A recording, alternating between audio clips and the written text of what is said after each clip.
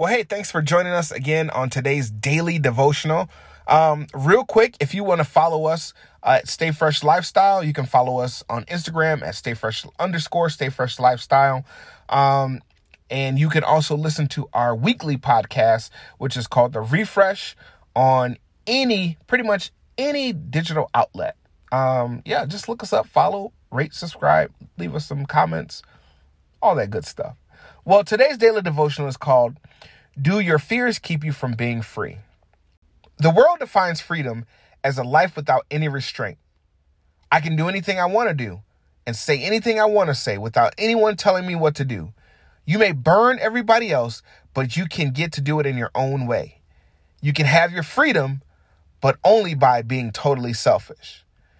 Yet, the Bible says, the way to true freedom is through Jesus.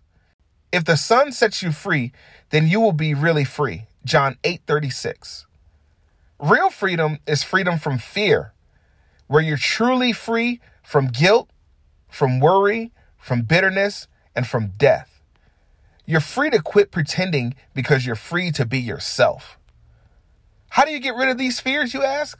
Well, one is by letting God love you. The Apostle John teaches that there is no fear in love, and that perfect love drives out all fear. 1 John 4:18. When you realize how much God loves you, you'll begin to live in true freedom. In fact, you worship God when you recognize that God is love. It is an act of worship to agree that He is a loving, caring, generous God, and that we can rely on the love God has for us. 1 John 4:16.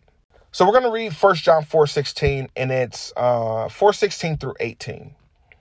It says, we know how much God loves us, and we have to put our trust in His love. God is love, and all who live and love live in God, and God lives in them.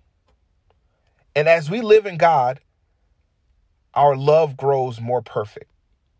So we cannot be afraid on the day of judgment, but we can face Him with confidence because we live like Jesus here in this world.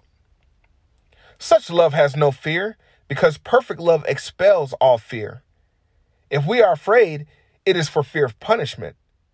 And this shows us that we have not fully experienced His perfect love.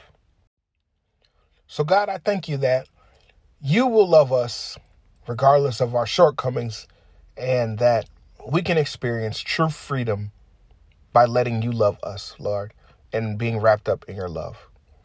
Thank you for that. In Jesus' name, amen. Well, we'll see you next time on the Daily Devotional. Go out and live a refreshed life. Stay fresh.